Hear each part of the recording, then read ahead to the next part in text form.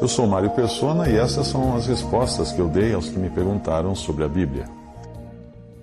Você escreveu perguntando como os Salmos, o livro dos Salmos, se aplicaria ao cristão. Bem, os Salmos são uma excelente fonte de inspiração para qualquer cristão, e nós fazemos bem de lermos os Salmos. Porém, é preciso entender que eles têm dois aspectos importantes. Primeiro, eles foram escritos para Israel, ou seja, eles foram escritos em uma ordem de coisas totalmente diferente daquelas que são para a igreja. E, segundo lugar, os Salmos são em grande parte, falam em grande parte dos sentimentos de Cristo. Por isso você encontra nos Salmos coisas como o salmista pedindo a Deus o sofrimento, morte e destruição dos seus inimigos. Coisa que um cristão jamais pediria, por isso que eu digo que eles foram escritos primeiramente para os judeus. Sendo cristão, você não seria capaz de fazer a oração do salmista que ele faz no Salmo 71:13, quando ele diz: "Sejam confundidos e consumidos os que são adversários da minha alma, cubram-se de opróbrio e de confusão aqueles que procuram o meu mal." Obviamente isso não caberia na oração de um cristão. O Salmo 143:12, tampouco. "E por tua misericórdia desarraiga os meus inimigos, destrói a todos os que angustiam a minha alma, pois sou teu servo." Também não caberia isso na boca de um cristão. O Salmo 139:22, "Odeio-os com ódio perfeito, tenho-os por inimigos." Idem.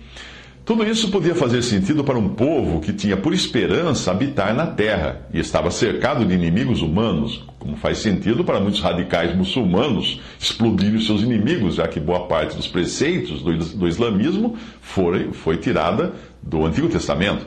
Mas não faz sentido para aqueles que creem em Jesus, que são cidadãos do céu e foram ensinados de outra maneira pelo próprio Senhor, quando ele disse em Mateus 5:44, "Eu, porém, vos digo, amai a vossos inimigos, bendizei aos que vos maldizem, fazei bem aos que vos odeiam, orai pelos que vos maltratam, que vos perseguem, para que sejais filhos do vosso Pai que está nos céus."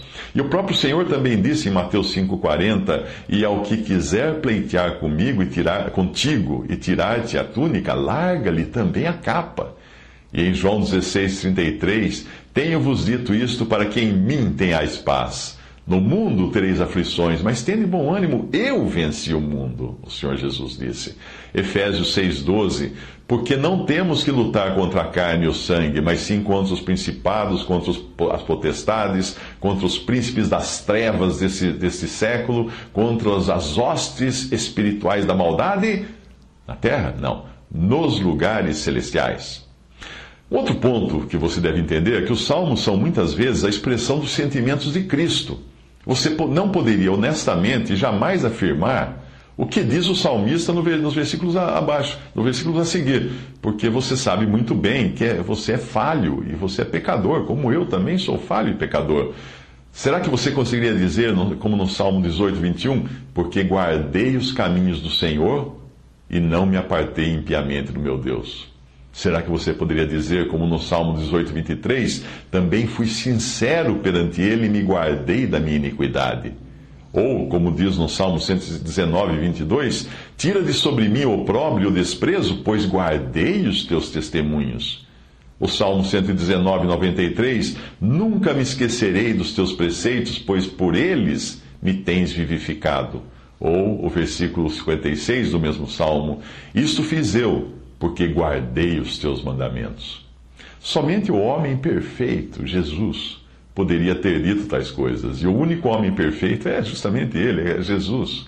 Se você ler com atenção os Salmos 22, 23 e 24, lembre-se que na Bíblia Católica a numeração é outra. Você verá que todos eles falam de Cristo numa sequência. Primeiro, o cordeiro é morto, no Salmo 22. Depois, ele aparece identificado com as suas ovelhas, com as ovelhas do rebanho de Deus, no Salmo 23, sendo ali ao mesmo tempo pastor das ovelhas.